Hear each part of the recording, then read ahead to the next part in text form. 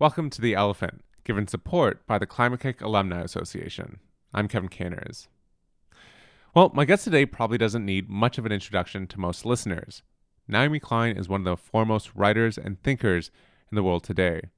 Her books No Logo and The Shock Doctrine, which both took on the logic of neoliberalism, became international bestsellers.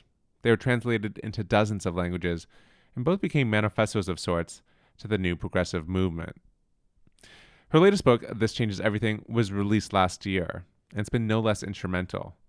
In it, Naomi Klein turns her focus specifically to climate change and examines how the logic of austerity, deregulation, and globalization has in effect tied our hands when it comes to dealing with climate change and made it much harder for us to solve. She argues that in order to overcome the climate crisis, we also need to push back against the rapid neoliberalization that has transformed Western democracies since the 1980s and seen government budgets shrink and corporate power increase. The book was also turned into a documentary that recently came out, directed by her husband Avi Lewis, and Klein is also on the board of the influential climate change organization 350.org. I caught up with Naomi Klein this week in Paris. Here's a conversation. Well, Naomi Klein, welcome to The Elephant. Thank you. Great to be with you. I wanted to start off by raising a point that you made yesterday on Democracy Now!, which I think was a really good one. And you said that social movements are about changing what is politically possible, and we need to make what is physically necessary politically possible. And I think that's such a great point because it suddenly drove home to me just kind of how absurd this current situation we're in, where those two things can somehow not be in line. I was wondering if you could just comment on that, what that says, that somehow what we need to have be done, what is physically necessary for there not to be disaster, is still not politically possible. Yeah, I mean, this is the great untenability of our current moment on Earth, where, every interview I did yesterday with the corporate press asked me what was realistic.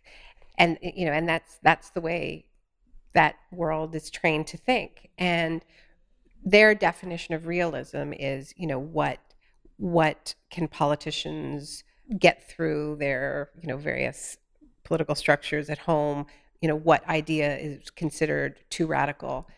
My idea of what is politically realistic is like what will sustain human life on this planet. And, the idea of allowing temperatures to increase by 3 degrees Celsius, which is what these pledges collectively will bring us to. And the same people are telling us that it's not realistic for that to be legally enforceable.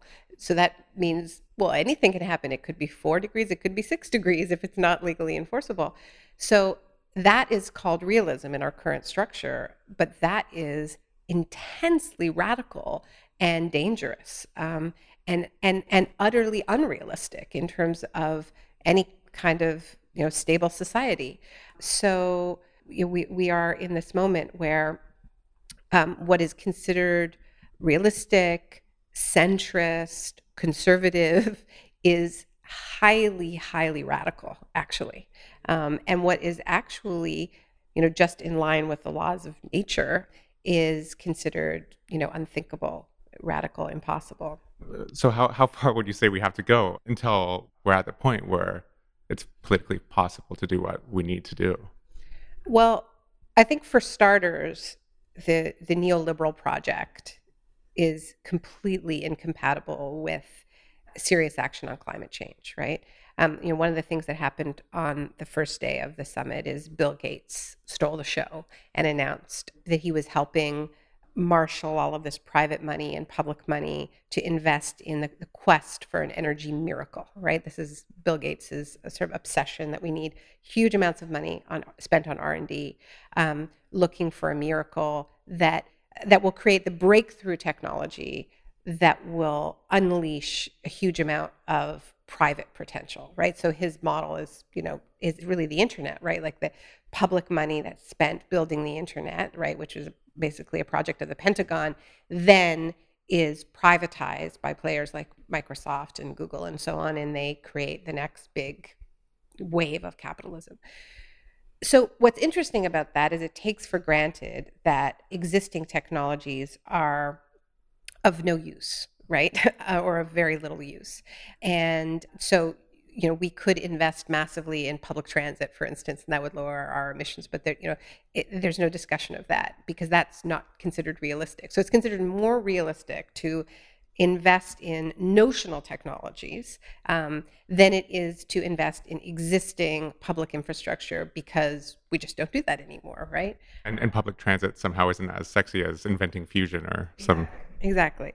Exactly. So, I think that just highlights just how incompatible our current system that is constantly starving and belittling the public sphere, public services that serve average people, anything that decentralizes economic power, and fetishizes this billionaire class, private profit, private entrepreneurial potential. And here they're openly calling for scarce public dollars to go into that model as opposed to, a tried and tested public model. So, I don't think just challenging neoliberalism is enough, but I do think that it's kind of what we need to get to the starting point. I also think we need to challenge our growth-based economic system because we obviously need to contract the role of consumption in our economy. It isn't just about those technologies. We're going to burn a lot of carbon in order to get off fossil fuels. And so, the way our current system is built is that money will just go into consumption and emissions could very well go up, even as we invest in renewable energy and transit. You point out in the book that, I think to stay under 2 degrees, we're now looking at, because we procrastinated for so long, something like 8 to 10% in emissions reductions a year, which is a huge transformation. But you make an interesting point about World War II in that suddenly we mobilized the resources. We did things that were potentially before culturally not seen as acceptable, even things like rations or women working in the workforce. Could you just talk a bit about that? Yeah, I mean, that 8 to 10 figure comes from the Tyndall Center on Climate Change Research, which is one of the world's leading research centers. It comes from Kevin Anderson, who's deputy director of the Tyndall Center. He's here in Paris, and probably the world's leading expert on radical emission reductions. And I think it's important to point out that this is these are not my numbers. These numbers come from the Tyndall Center, and nobody has disputed them. Nobody has disputed them. It's just a truly inconvenient truth, right? And Kevin is always pointing out that there is a conservatism even in the climate research community, even among climate scientists, where they too are locked within this neoliberal framework. And so even as they raise the scientific alarm, Kevin points out that they're often unwilling to follow their research to its logical conclusions, right? So they soft pedal the implications of this for our economy. But the precedent, the World War II precedent, I think is a really important one because it shows that economies can be transformed very, very quickly. In North America and in England during World War II, you saw a complete transformation in how people move themselves around, right? So I think there was in some cases more than a 90% increase in use of public transit. Leisure driving just completely disappeared. People didn't just go for a drive anymore because they were rationing the use of petrol. And another example is the Marshall Plan, is the rebuilding post-war and the transformations that happened. The limits of that analogy are that it's an entirely top-down approach. It's the state declaring an emergency and imposing measures on society. It was important that those measures be perceived as fair. I mean, one of the things I look at in the book is that people are willing to embrace rationing if it's imposed in a way that is perceived as fair. And in particular, that the wealthy also have to ration. And, it's significant that in Great Britain and in the United States, corporations were virulently opposed to many of these measures, and the governments introduced it anyway. But the problem with climate change is that well, first of all, the times have changed so much. So this is such a challenge. That was a Keynesian time, and we are not in a Keynesian time, so this seems unthinkable. But also just that corporations did benefit from those big public investments, and responding to climate change is going to mean a redistribution of wealth in a way that is, I think, so threatening. And that, I think, is where the analogy breaks down. In the book, I also talk about the New Deal is probably a better analogy in terms of it not just being a top-down solution in the sense that the New Deal was a product of huge pressure from below. And then, the New Deal was a compromise, right? In a deeply imperfect compromise. But I think that that's a much better analogy for the kind of conditions that are going to produce a low carbon, a justice-based low carbon transition than wartime rationing, which was just sort of like state edict. And I don't think we want that. Like, I don't think we want, a transformation by state edict. And I think if we had it at this stage in history, it would be a disaster and it wouldn't actually serve the majority of people. But I think if you look at the kinds of economic transformations that happened in North America in the midst of the Great Depression, it shows what a very, very mobilized population can produce in combination with governments that, are to some extent receptive to pressure to a large extent. I think reading that example, specifically about World War II, gave me kind of a bit of hope and despair at the same time, because on the one hand, it's like, okay, great, things can really change quickly. But on the other hand, it's strange because, war, I feel like it produces this visceral response. We saw that with the Paris attacks recently, which is obviously a tragic thing, but it doesn't threaten the whole world like climate change does. And yet climate change doesn't inspire that same sort of urgency, that visceral response. You think it could? I think it could. I don't think it's ever received the crisis levels of treatment. I mean, like, I think what you see with the Paris attacks is that what gets declared an emergency is subjective, right?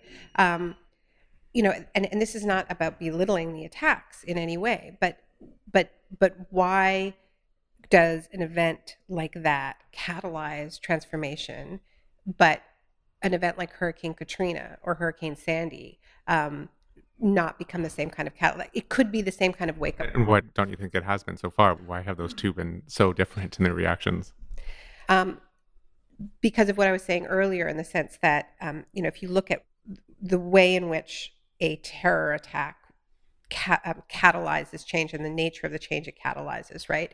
It's a kind of change that serves elite interests very, very well. Restrictions on civil liberties, privacy, and, it unleashes a huge amount of public money that serves private interests, the whole sort of private surveillance state. And we saw it after September 11th. And this is what I, wrote about in a huge amount of detail in the shock doctrine of, how there was a boom in what I call the disaster capitalism complex.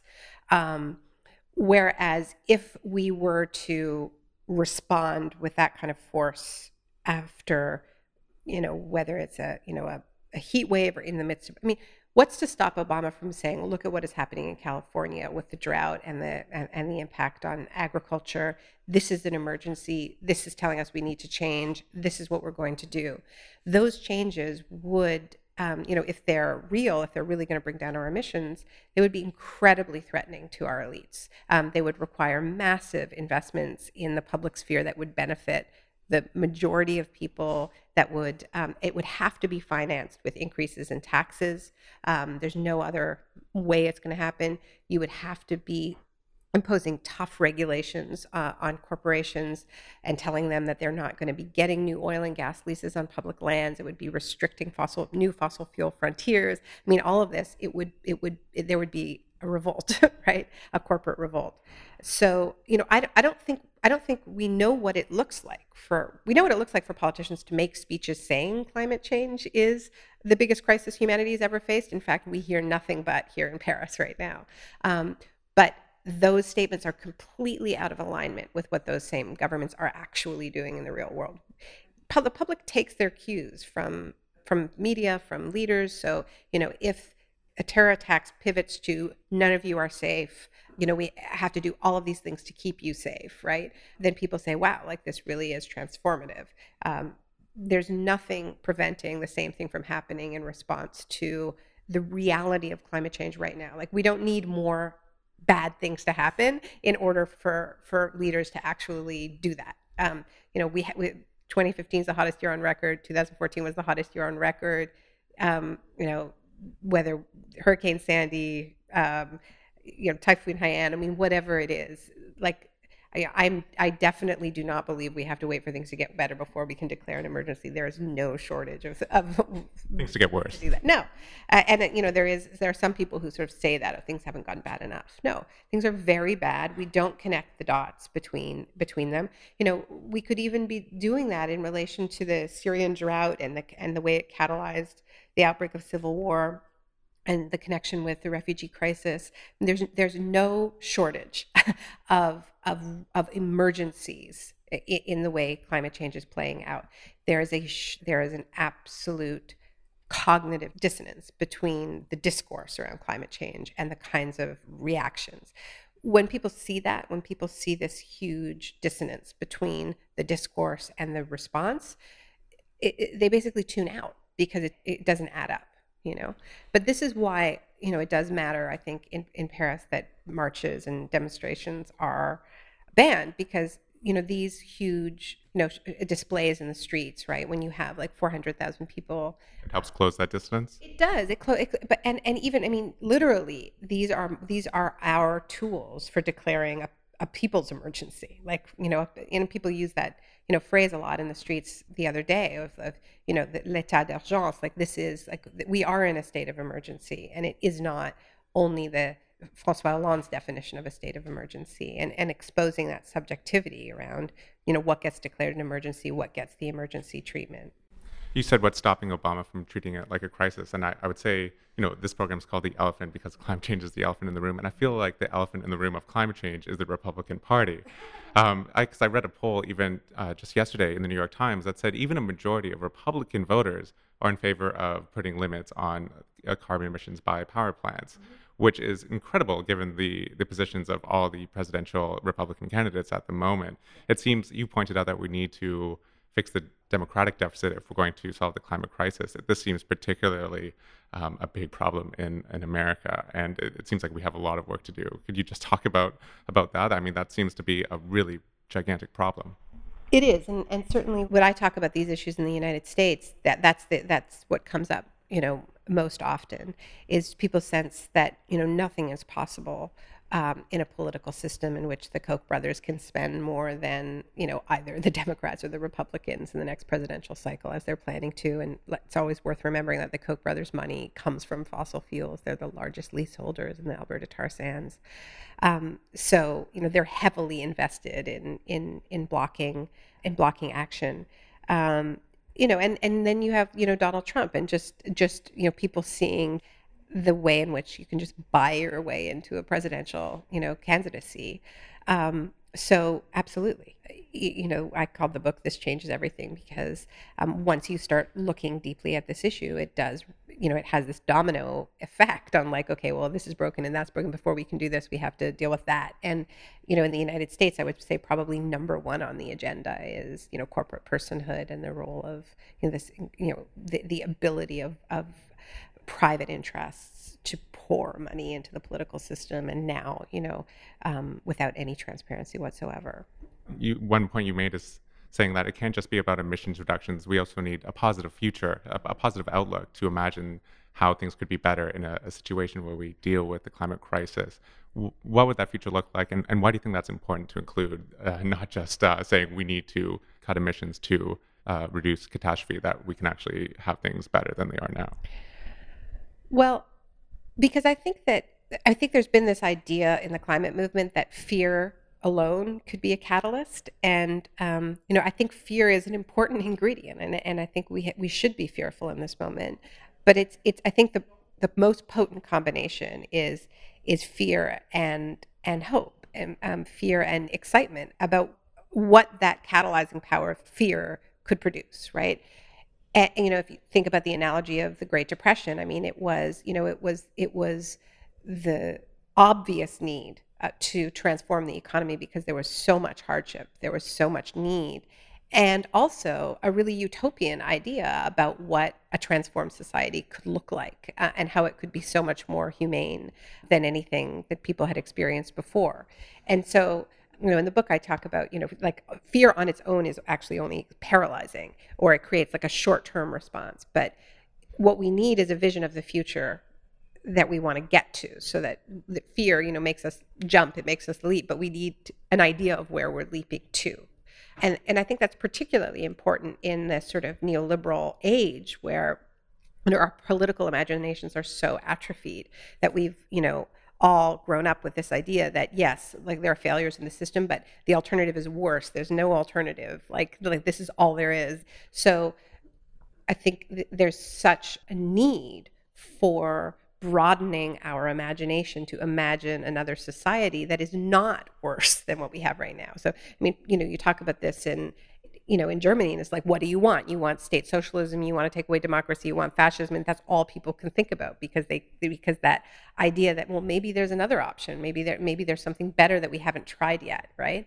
So I think we need to exercise that utopian muscle that is so atrophied in our society. And in Canada, we tried to do this with our little team hosted a meeting a few months ago of 60 social movement organizers, and closed the doors for 2 days and let ourselves dream about what would a justice-based transition off of fossil fuels look like. One that started from the premise that we don't just face a climate crisis, we face an inequality crisis, we face an injustice crisis. We have huge historical wounds that we need to heal. How do we solve multiple problems at once? And, it was one of the most amazing experiences I've ever been through, watching the labor movement and the indigenous leaders and the climate movement really work through big differences and come up with a frame, which is this need to shift from an extractive economy to a caring-based economy,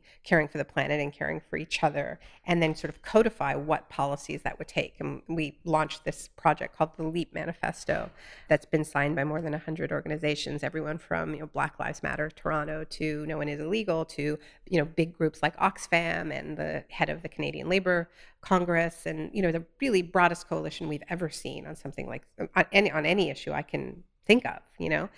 And we just said, our political parties aren't leading, we're going to lead from below.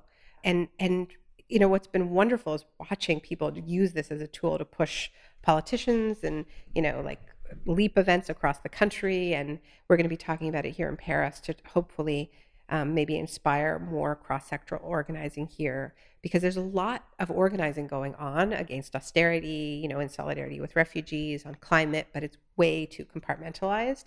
We're still not telling a common story about how we can build a future that addresses all of these issues, that connects the dots. Well, Naomi Klein, thanks so much for joining us. It was my pleasure. Thank you.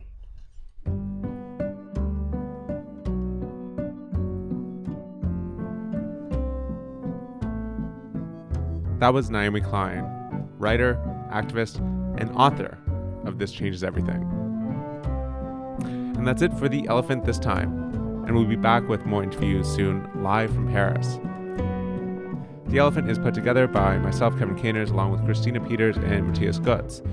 Make sure to subscribe to our podcast in iTunes, and as always, you can visit us online at elephantpodcast.org to find all of our past interviews. We're given support by the Climate Kick Alumni Association. I'm Kevin Caners. See you soon.